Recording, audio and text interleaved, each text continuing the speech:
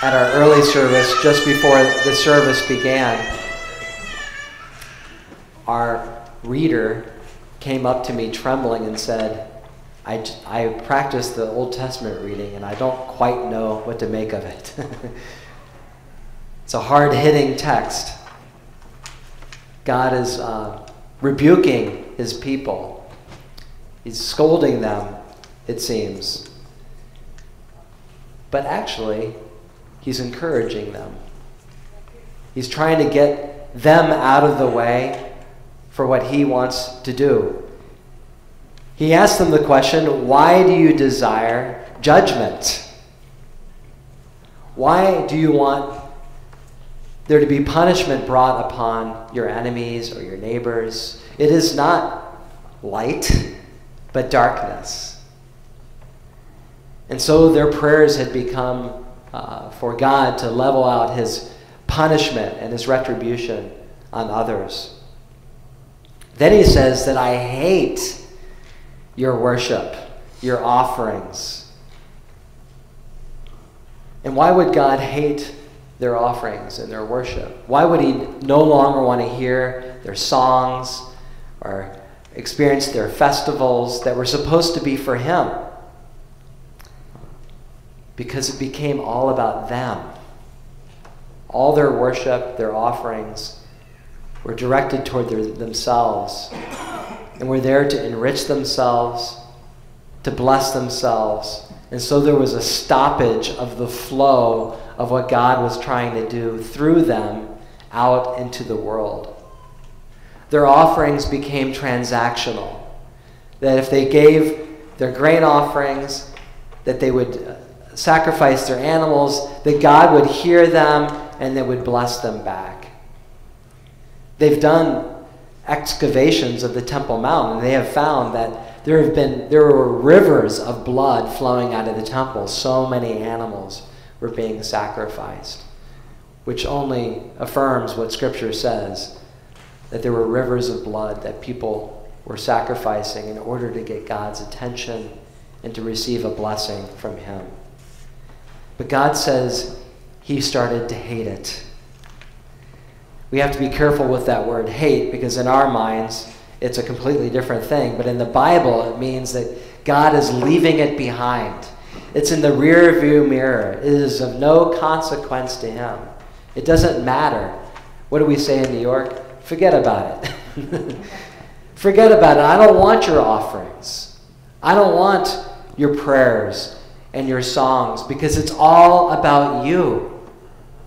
It's all about enriching yourself. It's all self-directed. Even your sacrificial giving is for self and not for God, and not to increase the flow of his love and grace out into the world. What does God want? He says, let justice roll down like waters and righteousness like an ever-flowing stream. And what is that flow that God wants to come into our lives and out through our lives? It's a flow that starts on higher ground. It comes from heaven to earth. It flows down from God. It's directed toward us, and then it's directed through us toward the world. God wants justice to roll down upon this world. He wants his righteousness to flow like an ever-flowing stream to the world. This justice is not punishment for wrongdoing. It's a positive thing. It's a restorative thing. It's making every wrong right. It's making what is unfair fair. It's people being able to enjoy what God wants them to have. It's setting things right. And righteousness is very simple, very similar. It's making God's rightness, his goodness, flow out into our lives and through our lives out into the world. That the justice would roll down like waters, and his righteousness like an ever-flowing stream. Today is our stewardship Sunday. We're talking about our time, how we use our time with the church, how we use our talents with the church, and how we use our treasure, our financial gifts to God. And we should think about all of those things. And since the images of great waters and ever-flowing streams, we should also remember our stewardship for creation. This environmental justice that is nodded at here. We have a great shortage of fresh water now in the world due to deforestation. The Colorado River that once used to reach all the way into the Gulf of Mexico no longer reaches it.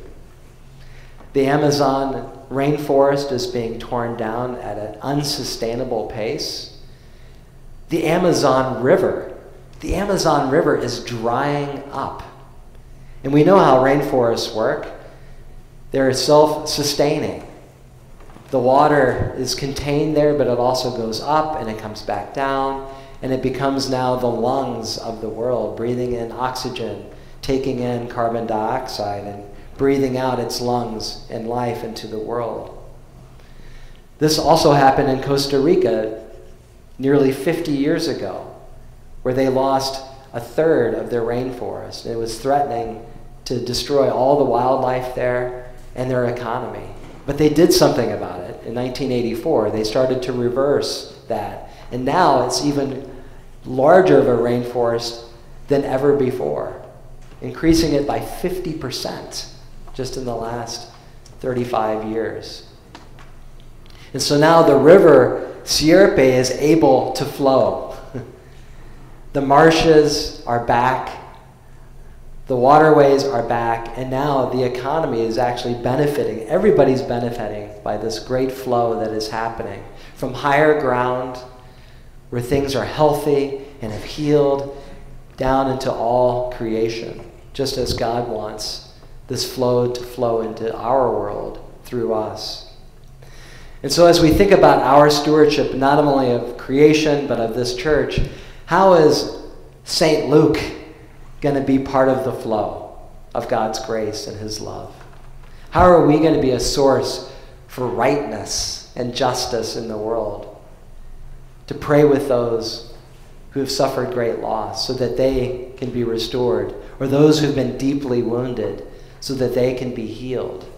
This is what God wants, for justice to roll down like waters and righteousness like an ever-flowing stream.